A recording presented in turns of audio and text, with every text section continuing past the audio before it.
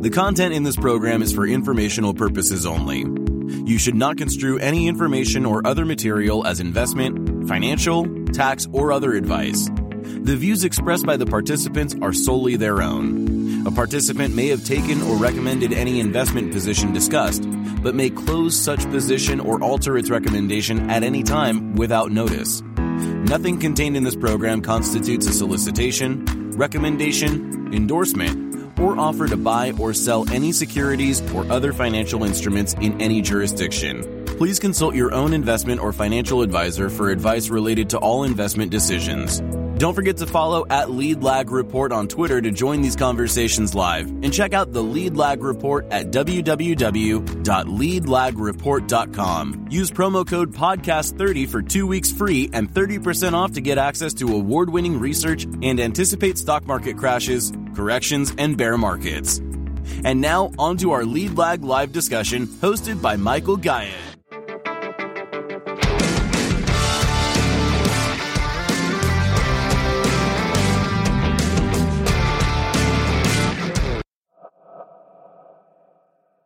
My name is Michael Guyett, publisher of the Lead Lag Report. I am not a journalist, not an anchor, somebody who's sitting in the game trying to figure it out like everybody else, with the unknowable future always ever present. So hopefully those that are here are able to get out of their echo chambers and at least think differently about tomorrow. Joining us for the hour here, Peter Zeihan, who's got quite a following on YouTube. It's actually funny, Peter, on YouTube, as far as most search terms in the investment world, your name shows up many times over. So hopefully that'll help with a little SEO also for my YouTube channel, since I'll have this as a edited video here. But before we get too deep into your worldview, Peter, just introduce yourself to the audience. Who are you? How'd you get involved in thinking about some of these big picture dynamics on the geopolitical front, and what are you doing now? Let's give you the short version. At my old company, I was the only generalist that they had. And when you are speaking to analysts, they try to make everything about their region. They pride themselves on knowing everything. And they will try to make any topic about what they know about. And they really find clients aggravating, especially if the client knows something. So I was a generalist. I took it as an opportunity to learn different things from different points of view. And over my time at the old job, I did time in all the regions and all the topical areas. And when I left, I guess it's been 10 years ago now, I've just been working with clients to help prepare them for the future.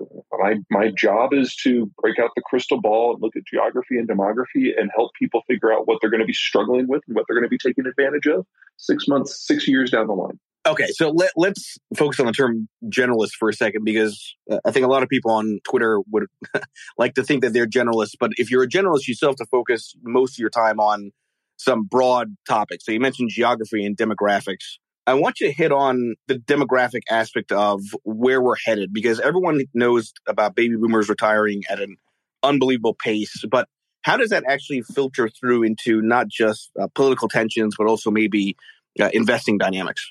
Well, there's two big angles from that point of view. The first of all is when you retire, you change your portfolio. You move away from stocks and bonds, you move to T-bills and cash, you become a lot less adventurous, because if there is a currency crash, if there is a market crash, you're done. There's no chance to recoup your earnings. There's no more income coming in. And so things pretty much get locked up in a glacier when you turn 65, and then you just whittle away at that glacier until you die. Now, in the United States, our boomers did one thing different from everybody else's boomers. They had kids. So we have an investment bomb that's going off right now, and it will get progressively worse over the next decade until those kids, the millennials, start becoming old enough to be the drivers of investment in American society. We will get there in the 2040s. We will get there in the mid to late 2030s. So we have a 10 to 15 year gap where we know capital costs are going to be higher, where anything speculative is going to have difficulty attracting money. And it's just going to be rough. There's no way around it. We've known that this was coming since the 60s, and it's finally here. And then the second big piece is everywhere else. Everyone else didn't have a millennial generation. So Gen X is smaller than the boomers. The millennials are smaller than Gen X, and the Zoomers are smaller the millennials are smaller than the Xers. And so for everyone else, this isn't just a period where capital costs go up. This is the cheapest it will ever be for them. And they will never come back to where they have been in the last 60 years. certainly not in our lifetimes. And this is now locked in. This has been locked in for decades. The demographic patterns we're on were established at the end of World War II when the Americans created globalization as a means to fight the Cold War. And everyone moved off the farms into the cities. And on the farms, kids are free labor, so you have a bunch. And in the cities, kids are expenses, so you have fewer of them because adults can do math. 70 years on, it's a very different picture. It's not that we're running out of kids. It's that most of the advanced world ran out of kids 50 years ago. We're now running out of 50-somethings. And there is not an economic model out there to describe or cope with what we're about to experience. So we know that the old models of investment, we know that the old models of economic growth just no longer apply in most of the world. But because of the millennials, we have the most time here. We are aging the most slowly, and we are one of only a very few short list of countries that has the capacity to go back to the old normal if the millennials have enough kids. Verdict is out on that. And these broad secular demographic trends are notoriously difficult to reverse, right? You can't necessarily point to some kind of catalyst where suddenly, unless it's like another world war and you get another baby boom type of situation where suddenly these dynamics would change. Well, the reason the baby boomer existed was not because of the war per se, but because of the post-war globalized system being formed. We provided everybody with the opportunity to move into, in the United States' case, the suburbs, and have kids. Things like the GI Bill and the Interstate Act allowed people to move from where they had lived to places where the cost of living would be low and incomes could be high. And that is the baby boomer story of the last 70 years. That is why the United States is what it is. Most of the rest of the world, they did the urbanization thing, but they don't have suburbs. And so everyone moved directly into condos. There was never that quarter-acre lot in that yard that allowed you to have lower cost of living and more room for the kids. We can't do that a second time. It's already been done once. Now, we still have the suburbs, so we do know that the rate of birth rate decline in the U.S. is among the lowest in the world, and this is good, but it is still declining. And there's no way around that. Other countries have tried various things to try to get the birth rates up. The Swedes and the French particularly have a cradle-to-job support system for young parents who are raising kids. It does help, but you're talking about an expense on the scale of what we do for our Defense Department. That is not small. You don't turn that on in a year. That is a cultural thing. And even with that, even with Sweden and France having the best demographies in Europe, it's still significantly worse than us. It's not enough, as we've learned. And as I was reviewing some of your prior media appearances, it sounds to me like China's is the biggest problem child for the children dynamics. So to talk about that a little bit, because a lot of people hear about these policies that are meant to restrict the number of kids that are born, but you can argue that even if those policies didn't exist, probably have still the same outcome. Absolutely. Well, maybe not the same and not quite as bad, probably, but whew. Yeah, so urbanization is what gives you the strong economic growth, the manufacturing jobs, the services jobs, the value added, the higher education. These are all good things. We all agree that these are good things. But it also means you move into a smaller space and so you have fewer children. Now, in the United States, that process didn't start in 1950. It started in 1800 with the first wave of industrialization. We modernized and industrialized and urbanized over 7 generations. China did it in 1. So 7 years of economic transformation and industrial build out done in 40 years. So of course, their economic growth has been spectacular, but it also means they went off of the rice paddies and into condos in urban zones all at once. And the birth rate dropped by, I keep revising the number, but I think we're now up to 85% in 40 years. And Shanghai and Beijing now have the lowest birth rates of any city in any era in any country ever. One child's on top of that. Now, with the most recent data that's leaking out of Beijing, it looks like they realize now that during one child, a lot of people lied about the data. Not necessarily on birth certificates, but most census is collected in places where the children arrive in groups, so primary schools. And your budget was based on how many kids you had. So the local governments just have been lying pathologically about it for 40 years, reporting more kids than they actually have. And it looks like that overcount is in excess of 100 million people. So we knew 2 years ago that China was already the fastest aging workforce in human history.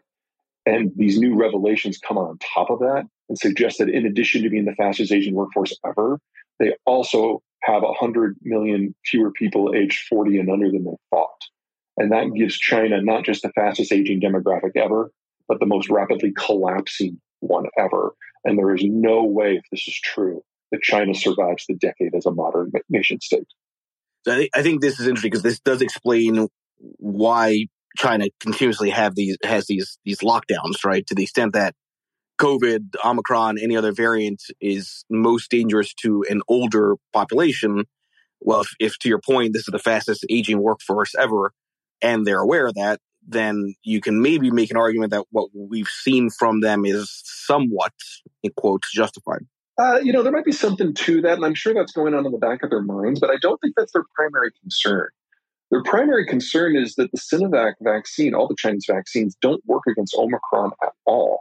So we're a little concerned here in the United States and in the Western world, really the broader world, that the vaccines that we've come up with, mRNA dosings, they don't work as well against Omicron, but they still broadly work. They still prevent death and hospitalization pretty well. And most of us have gotten vaccinated and have suffered from COVID at this point. So we're kind of getting a belt and suspenders approach to immunity. Chinese don't have that. The Chinese were broadly successful at keeping COVID out of their population, so no one has antibodies. And their vaccine doesn't work versus Omicron. So it doesn't matter if their population is vaccinated.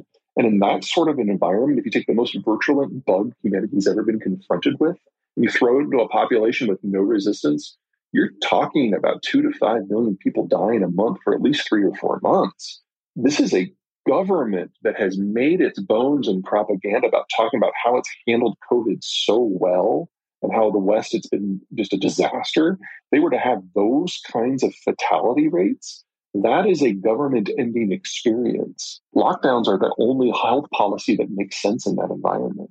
But this is what me, and maybe just because I'm not following it as closely as you, obviously, but why isn't it that Pfizer, Moderna aren't, more in the conversation for China? Why is there such a insistence on the vaccines from their end as opposed to ours here in the West? So they've offered repeatedly. The problem is Chinese propaganda. So if you remember all that crap that came out from the anti-vaxxers about how COVID vaccines would make you magnetic or make you infertile, those originated with the Chinese Communist Party's propaganda arm. So the mRNA variants cannot be used in China because clearly they're dangerous. Interesting. Okay, so it's a messaging it's probably that they themselves created in the way that they absolutely. It even predates that wolf warrior nonsense. That makes sense, and it is interesting because this kind of goes to your broader thesis, which you've had for a while, as I understand it, around this kind of deglobalization trend, which more and more people are banging the drum on. But I believe you started really addressing this in some of your prior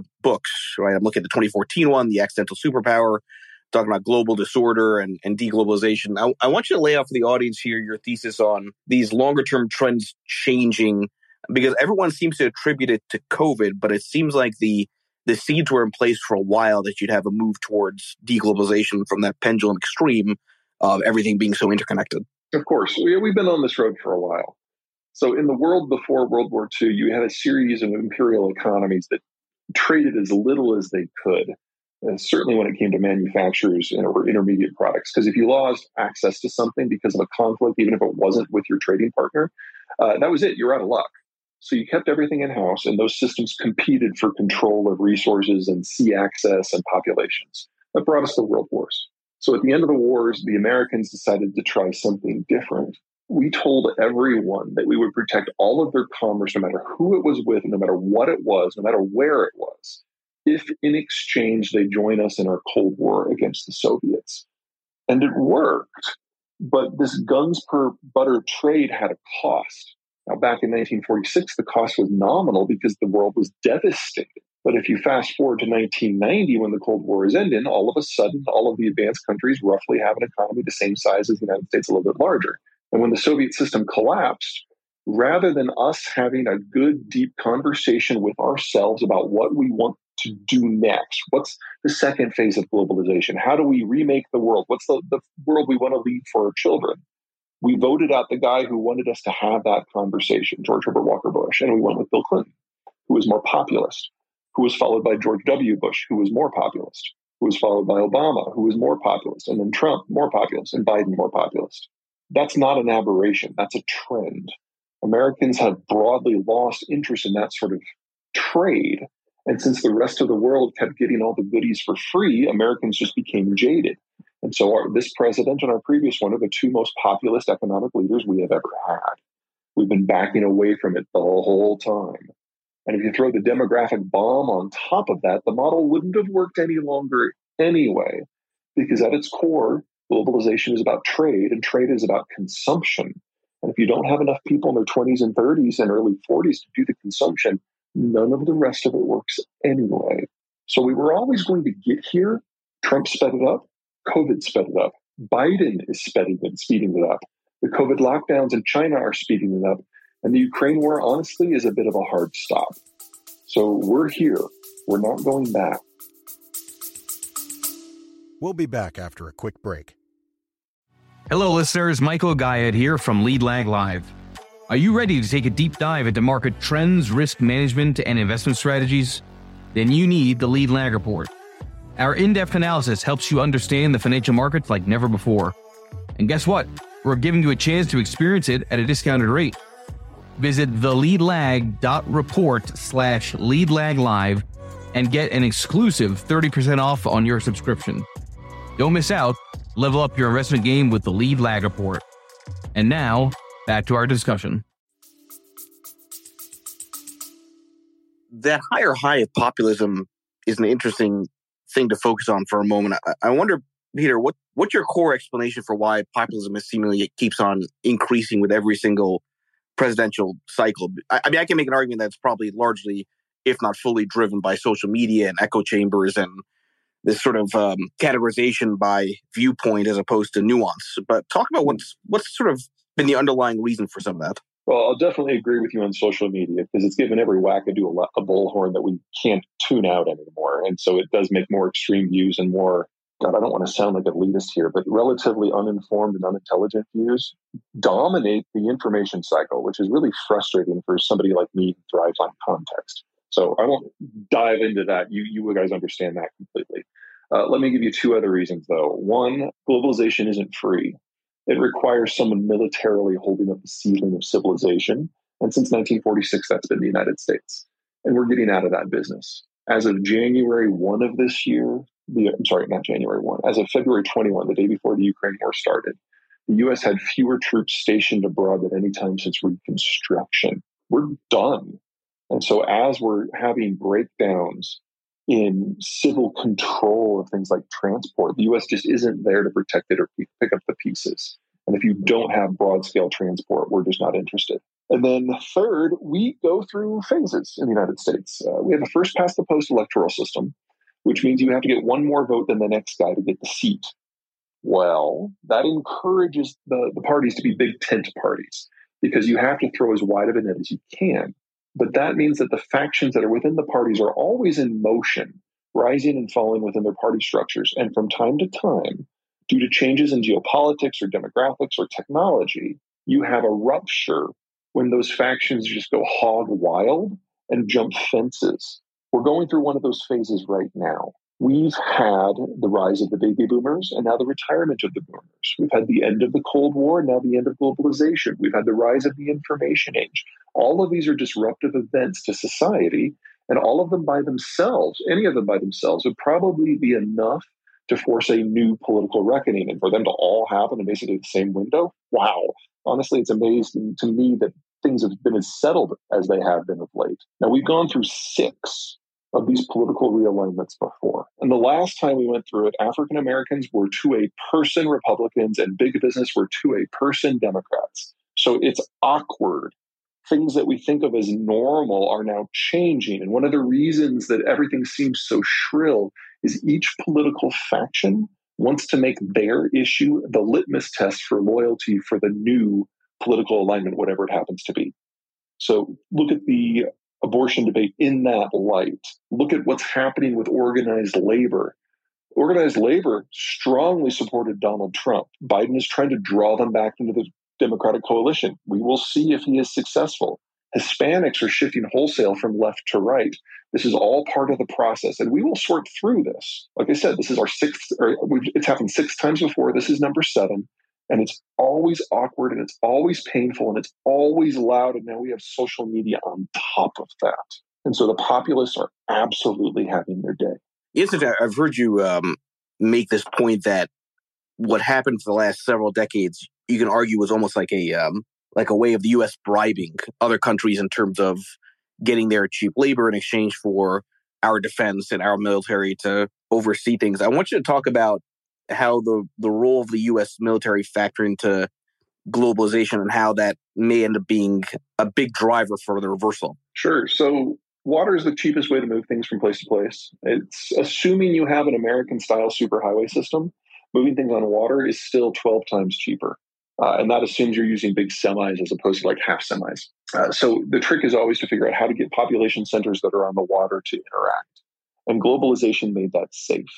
In the world before 1946, commerce was a target. State piracy was rampant, and you didn't have interconnections among economies. But by making the world safe for civilian transport, by meaning that you didn't have to get a national escort, we started shipping things that we normally wouldn't have, especially when it came to the manufacturer's trade. Instead of shipping like finished vehicles, we would break up the supply chain into bumpers to spark plugs and everything in between, and it would be put together at different locations. So you could have 30,000 independent supply chains that feed into a single vehicle.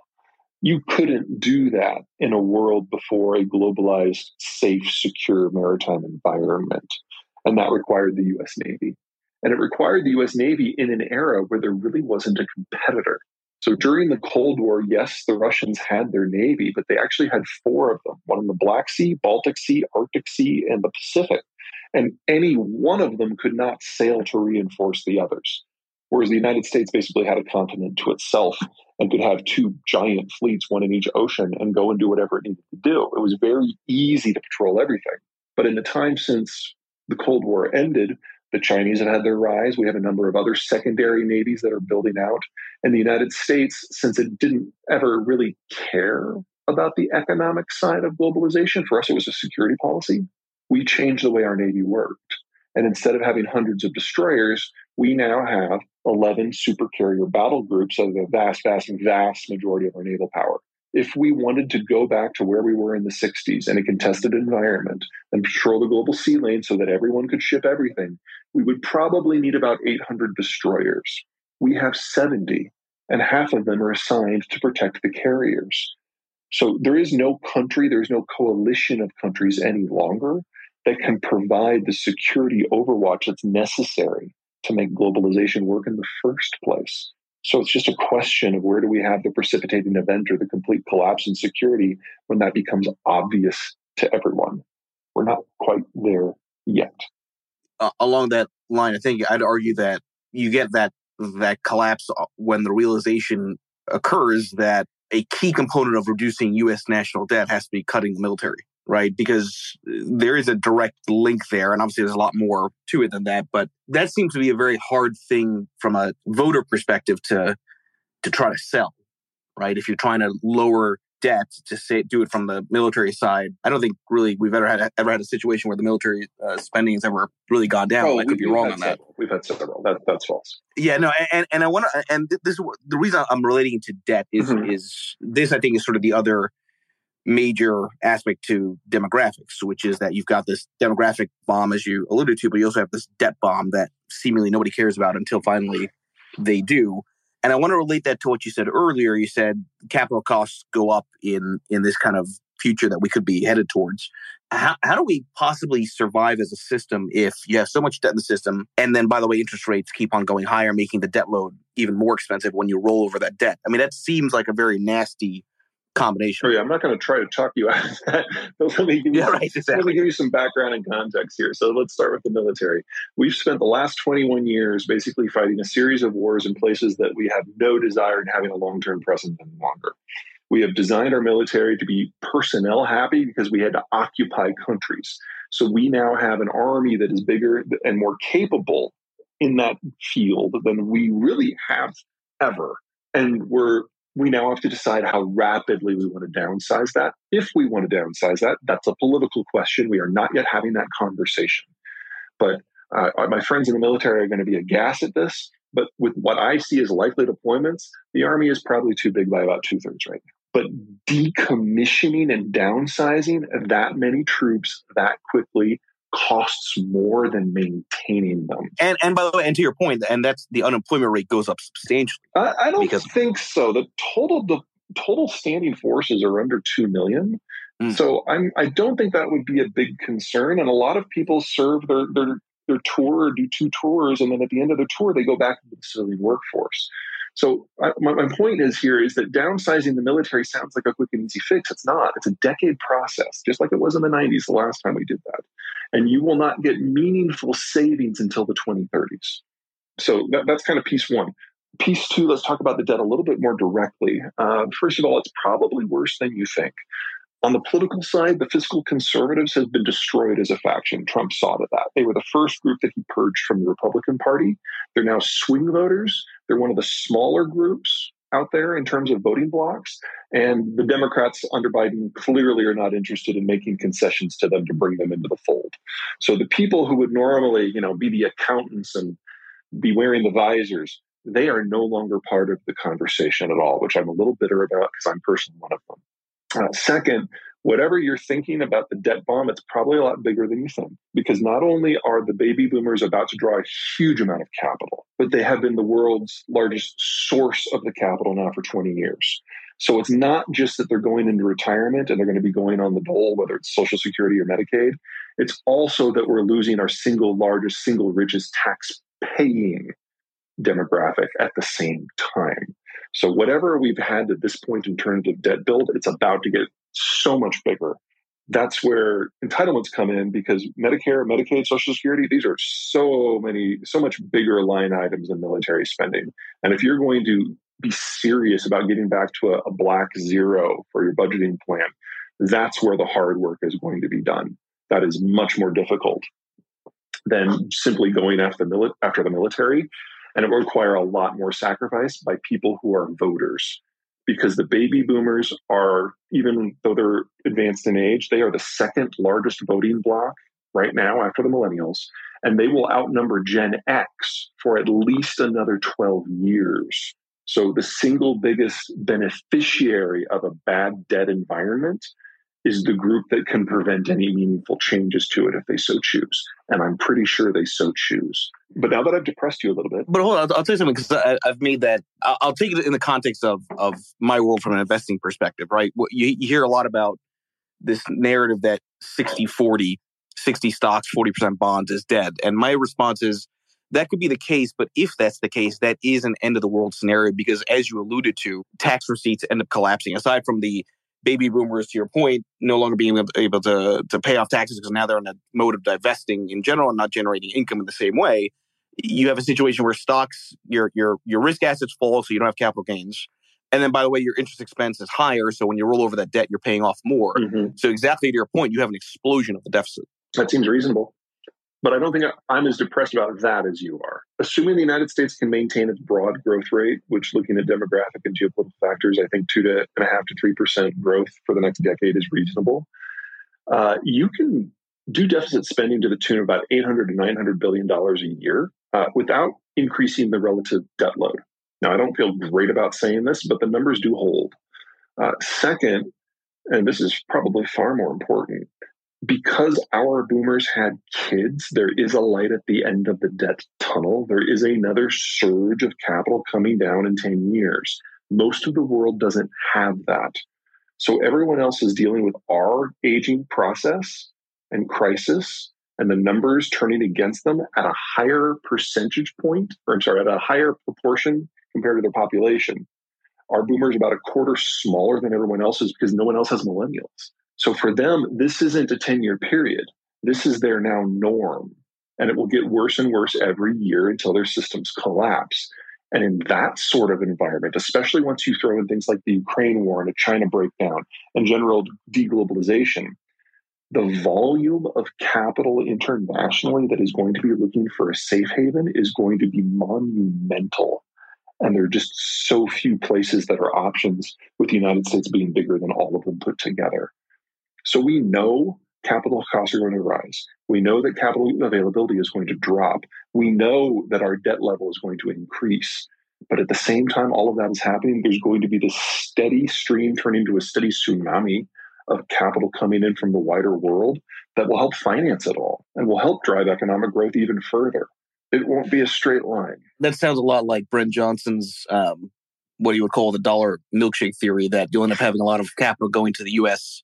So you'll have a crisis driven by some sovereign events, and maybe that becomes this sudden realization that capital has to go to somewhere safe, and the U.S. is the safest. So you kind of have this scenario where your dollar keeps on rising, and it actually benefits the U.S. because all this money is flowing into us. I would expect the U.S. dollar to be at multi-decade lows at the moment, and it's entirely possible that that crack has already happened in Europe, and it's manifesting, among other ways, through the exchange rate.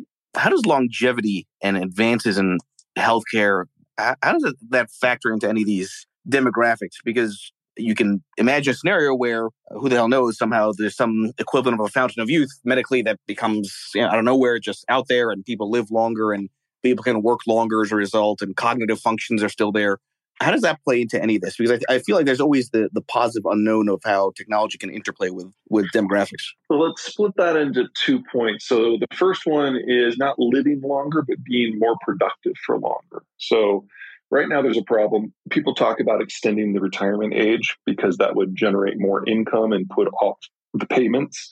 And that sounds very attractive until you realize that between illness and mortality, 65 is at the moment kind of our limit. So if we raise the age of retirement to 70, we're actually getting diminishing returns. We get people who are paid highly because they've been at their jobs for a long time, but their productivity starts to plummet after 65. So something that reverses that productivity plummeting would be what we were after. Things that allow you to be more productive and healthier longer. That would be what we're after. That is not where the money has gone, because that's not what the baby boomers have been interested in. They don't want to work longer. They want to live longer. And so we've put all of our money in terms of medical research into extending life, but not necessarily making it more enjoyable. And that is absolutely the wrong way to go from an economic point of view. And we, to my knowledge, have no imminent breakthroughs in that first category that would actually solve some of these fiscal issues. All the breakthroughs are looking at the second problem, the aging issue, and that actually makes the fiscal situation worse by leaving people on the dole with high healthcare costs, without income and paying taxes for longer.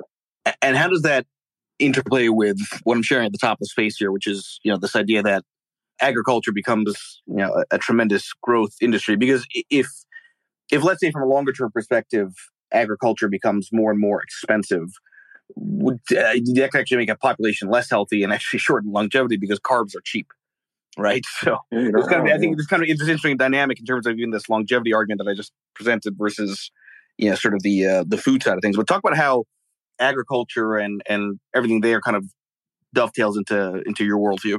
I'm not really concerned about agriculture from the American point of view. I don't see any of the products that we make for domestic consumption really seeing significant shifts. Most of our supply chains, in terms of the equipment and the labor and the inputs, whether it's fertilizer, pesticide, whatever, that's all done within North America for the most part. So we can have significant global disruptions in any number of ways. And the North American food cycle is going to be broadly okay. The rest of the world, that is most definitely not the case. We're getting our first taste of disruptions to agricultural inputs right now. A number of the world's fertilizers, the largest exporter is Russia or Belarus. And so we've already seen this calendar year significant changes to who is planting what, where, or how much fertilizer they're using. And when we get to our first good harvest forecast in September, we'll have an idea of just how low global yields are going to be relative to what we think of as normal. We don't have to wait too much longer to find out about that. And this is the start then of a significant calorie deficit on a global basis. Not in North America, probably not in the Western Hemisphere writ large, because that area is broadly self-sufficient and immune to what's going on in the Eastern Hemisphere. But we're looking at input shortages, we're looking at energy shortages, we're looking at capital shortages. And as soon as it becomes clear just how China's going to shake out, we're probably going to be looking at equipment shortages as well. So I can see dramatically reduced output agriculturally in China, in sub-Saharan Africa, in the Middle East, in the former Soviet Union, and based on how bad it gets, even in Australia. And we're talking about 3 and 5 calories that the world produces are facing chronic limitations in how they can maintain that output due to some sort of shortage in something. And almost none of it applies to North America. We'll be back after a quick break. Foodies unite with How You Dish. It's social media with a secret sauce. Food, the world's first network for food enthusiasts. How You Dish connects foodies across the world. Share kitchen tips and recipe hacks. Discover hidden gem food joints and street food. Find foodies like you. Connect, chat, and organize meetups. How You Dish makes it simple to connect through food anywhere in the world. So, how do you dish? Download How You Dish on the Apple App Store now.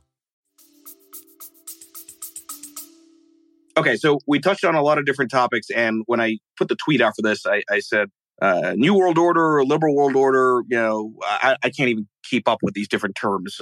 And I've had a few geopolitical strategists talk about how the sort of world order is changing because of alliances and friendshoring and all this stuff.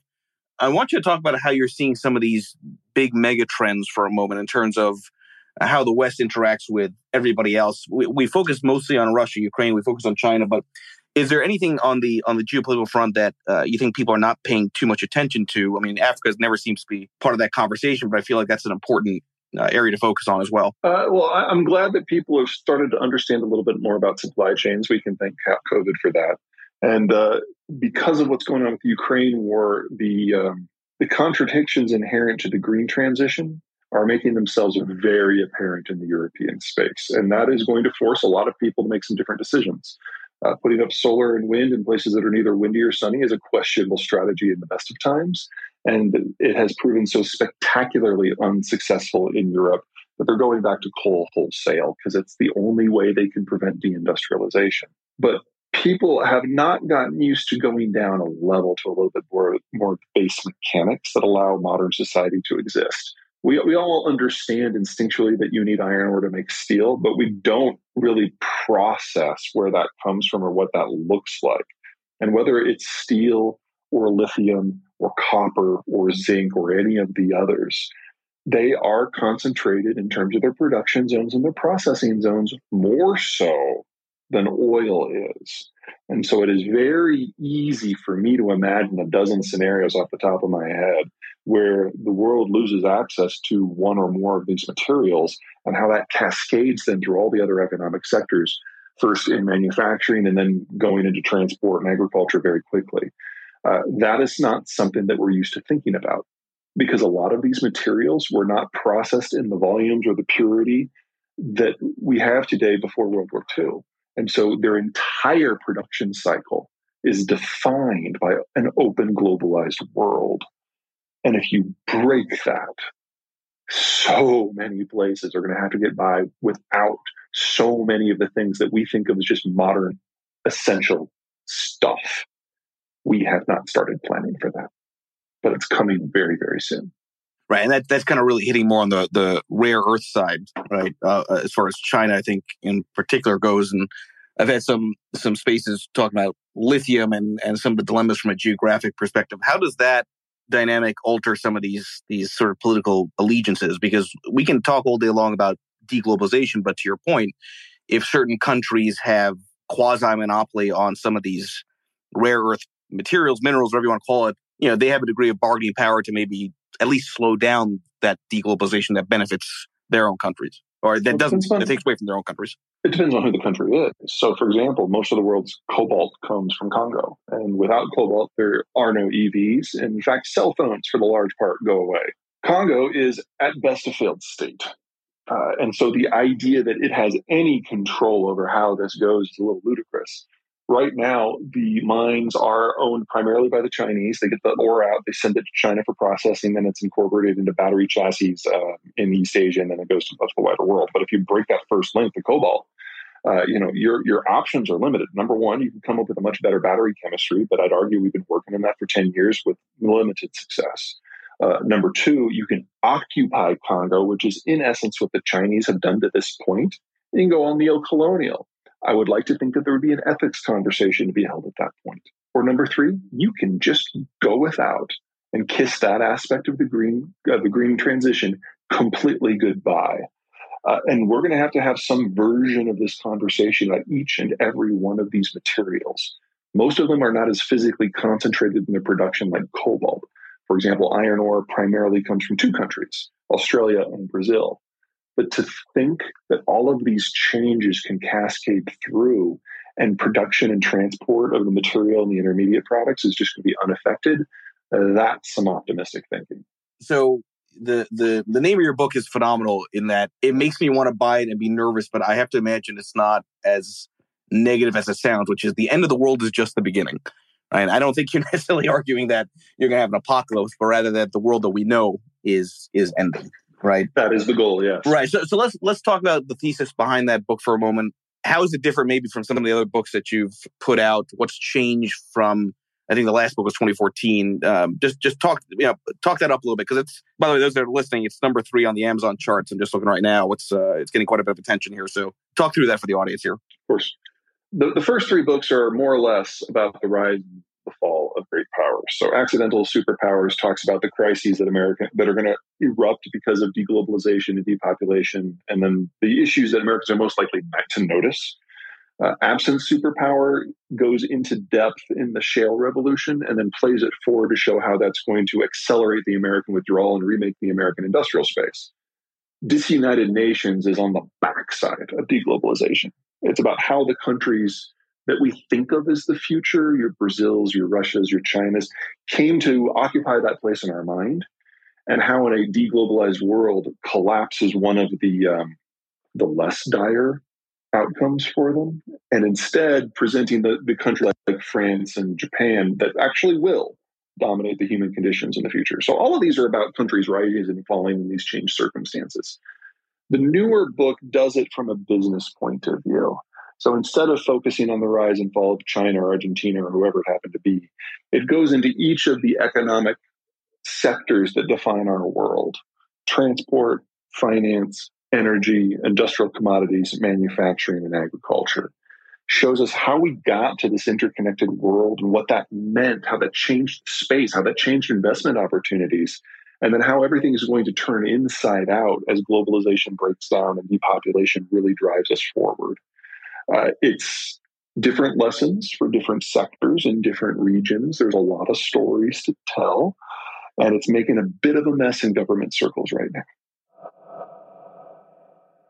Let's start with the biggest concern. I don't see our narcissism and our political debates as being a geopolitical limiting factor in terms of our power projection or our future power. It absolutely limits what we're willing to consider, but it doesn't actually get to the core of what allows us to be us, for better or for ill. So, for example, 20 years ago when 9/11 happened, we were relatively unified as a country. We were coming off to the 90s, which we thought of as a great decade. And despite the back and forth between the Democrats and the Republicans early in the W administration, we were talking about constructive things. Pre-social media, that helped. 9/11 happened, that drove us together even more. And for the next 15 years, the United States from a foreign policy view was very active. Now, we can all say whether or not, we can debate whether we thought we were active in a productive way.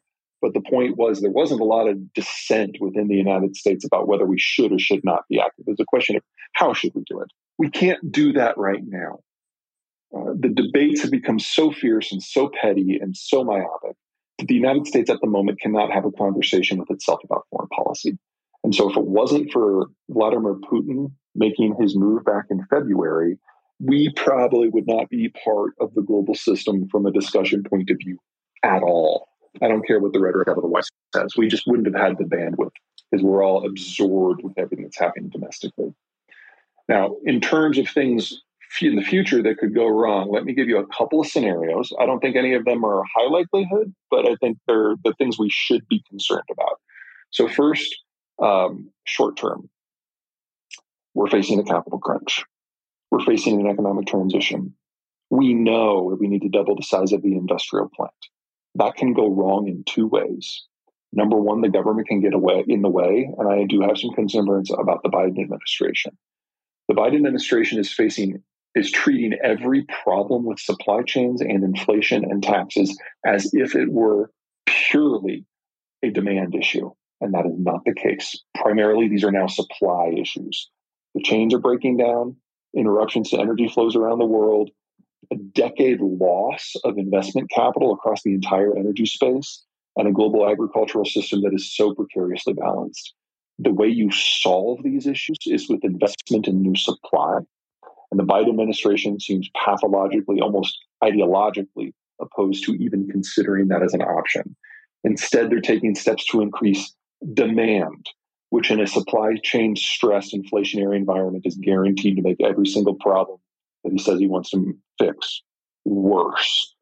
I normally try not to criticize political leaders until they've done something so monumentally dumb that they can't come back. And I am worried that the Biden administration is approaching my threshold for that very, very quickly.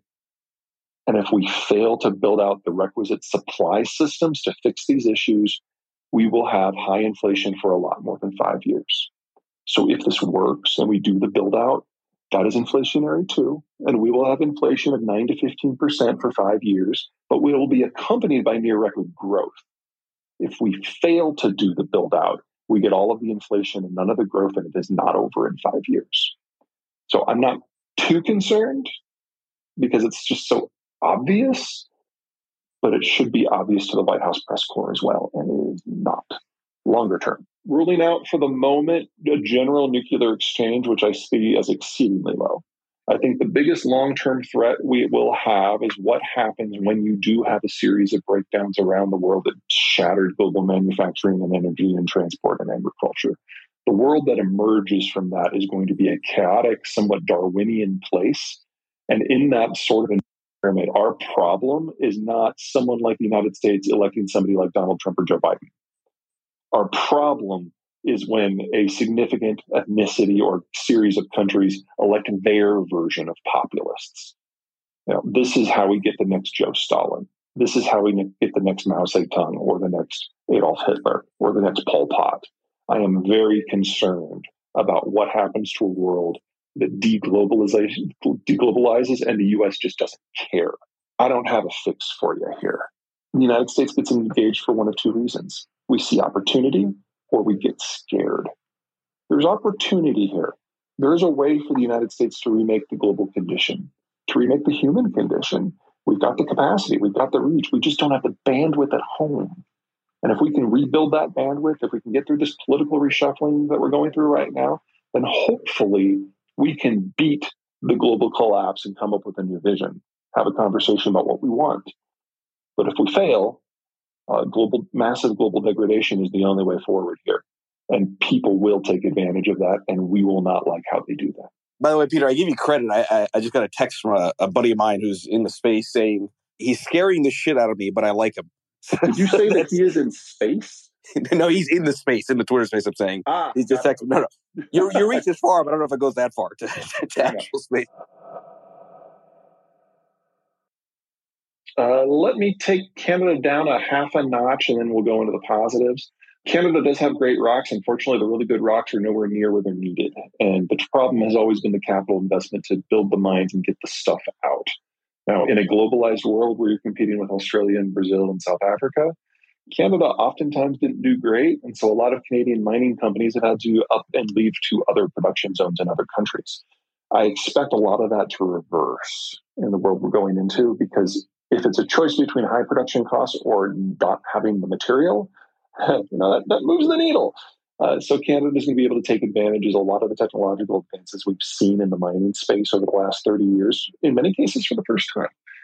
And the only restriction on Canadian output will be the restrictions that the Canadians decide themselves. So you get to have that conversation with your provincial and your federal governments. Have fun with that. I'm sure it's going to be a hoot because we all know how difficult that can be no matter where you are. Now, I am not a CFA. I don't want to tell you what you should do with your portfolio. By the way, I am, and I also don't want to tell you what to do with your portfolio. But things I see that are just slam dunks.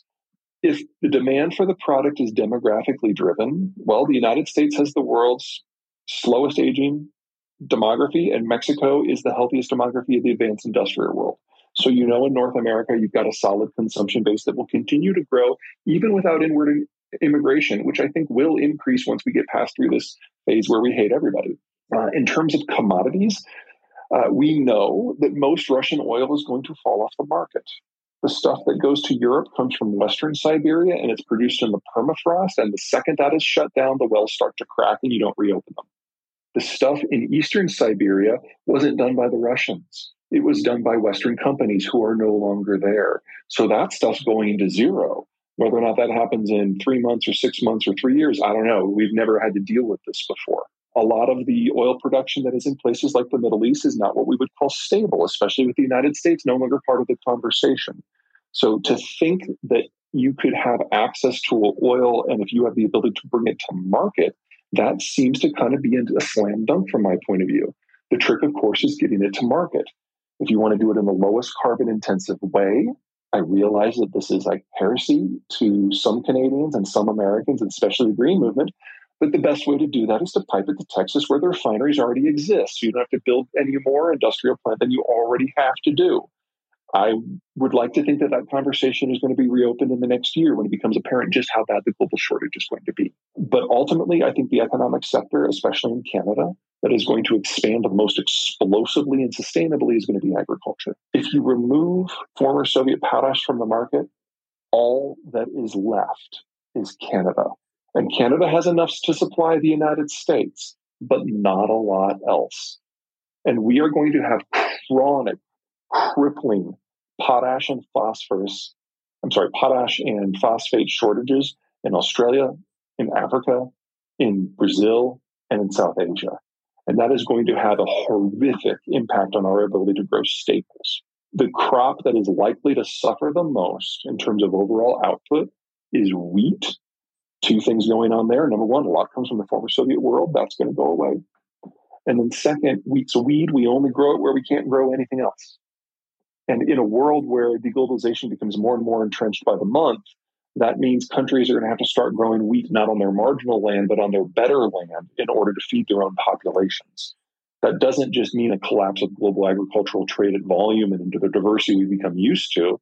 It means that we're going to have massive wheat shortages because a lot of that wheat right now isn't just grown in marginal zones. It's grown in marginal zones that can only be brought into cultivation with industrial level technologies and inputs. And if that goes away, you're looking at catastrophic reductions out of production everywhere in the world except the United States and Canada. And so wheat goes from being very, very boring to being the sexiest market play out there. I think the general thesis is unfortunately very sound. The United States, we adventure into the world when we see opportunity or when we feel fear. And it's kind of a crapshoot as to which it is. So Spanish-American War was opportunity. World War I, World War II, that was fear. Cold War, that was fear. The 19th expansion was opportunity. We're probably in a period now where we're kind of on the knife edge and go either direction. So I don't know what it would be, but if there is a threat, that is absolutely one of the dominant ways where the United States does decide to re-engage. And because the U.S. economy is held locally, but the U.S. military is the most powerful and has the most reach, how we re-engage, how we react to that fear drives global developments for at least a generation. The last time it happened, it was the War on Terror, which turned the Middle East upside down. Middle East may never recover from the damage that we did as a side effect of our panic attack. So absolutely reasonable concern. Taiwan specifically, I'm not so concerned about.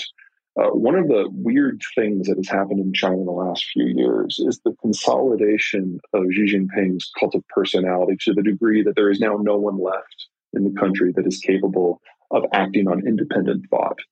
Everyone has either been intimidated into silence or executed or exiled, and it's just him to the degree that no one wants to bring him news. I think the best example of that happened back in February when we had the Olympics. And Putin was there, and Xi asked Putin to his face if he was planning on invading Ukraine. And Putin just said flat out, no, of course not. And people in Xi's entourage from the intelligence community just bit their tongues because they knew it was a lie. but they didn't dare tell their boss because they didn't know how he would react because he killed so many of his messengers. They didn't want to be the next one. So Xi is not getting basic information about what's going on in the world or even his own country. And we're seeing things like this COVID lockdown policy that are just leading to systemic failures up and down the entire bureaucracy because no one wants to act. They're terrified. And in that sort of environment, this is normally where you'd have a change in plan because the Chinese, who are smart, are looking at Russia and realizing how badly this is going. And when they try to put themselves in the Russians' shoes, they don't like what it looks like. They now know that if they try a war with Taiwan, it would not be quick. It would not be easy. The Taiwanese have been preparing for this war for 70 years, and they have a moat. You can walk from Moscow to Kyiv. So the Chinese would not be able to bring the numbers to bear. They now have severe doubts about the weapon systems that they've copied or bought from the Russians. So everything that they thought from a military point of view is proving to be wrong. 40 years of military planning has gone out the window. And then there's the sanctions and the boycotts. Russia isn't a great economy, but it's a huge exporter of food and energy. China imports that stuff. In fact, they import like 3/4 of their oil and about 3/4 of the components that are necessary for them to grow their food. So if you take a Russia-style sanctions package and put it against Beijing, you have the country deindustrialized in under a year. And then, of course, the boycotts have completely sideswiped them. The idea that people like you or me, just consumers, could have any say over corporate policy is just alien. This is normally where the leadership would take its smart people and its think tanks and its analysts and put them into a back room with some beer and pizza and tell them, don't come out until you have a plan B for me. But Xi has shot all those people. And so China is slamming its head into the wall over and over and over and over. So if a war for Taiwan does happen, it will absolutely be the end of the People's Republic, even if the United States does not get involved directly, because the Chinese cannot sustain their system without American complicity in transport, energy, and agriculture. And I have a stinking suspicion that Chinese war of expansion would end all of that. I think that's a good way to end this space. Again, everybody that's here, please make sure you follow Peter on Twitter and obviously check out The End of the World is Just the Beginning on Amazon or any other place that you get books. Peter, first time you and I are speaking, really do appreciate the knowledge that you share. Obviously, I focus much more on the investing side, but I like having these kinds of conversations for the audience to get them to think maybe differently about different paths as far as the unknowable future. So thank you, Peter. Appreciate it. No worries. Take care. Cheers. The content in this program is for informational purposes only. You should not construe any information or other material as investment, financial, tax, or other advice. The views expressed by the participants are solely their own. A participant may have taken or recommended any investment position discussed, but may close such position or alter its recommendation at any time without notice. Nothing contained in this program constitutes a solicitation, recommendation, endorsement, or offer to buy or sell any securities or other financial instruments in any jurisdiction. Please consult your own investment or financial advisor for advice related to all investment decisions. Don't forget to follow at Lead Lag Report on X, Instagram, Threads, and YouTube, and check out the Lead Lag Report at www.leadlagreport.com. Use promo code podcast30 for 2 weeks free and 30% off to get access to award-winning research and anticipate stock market crashes, corrections, and bear markets.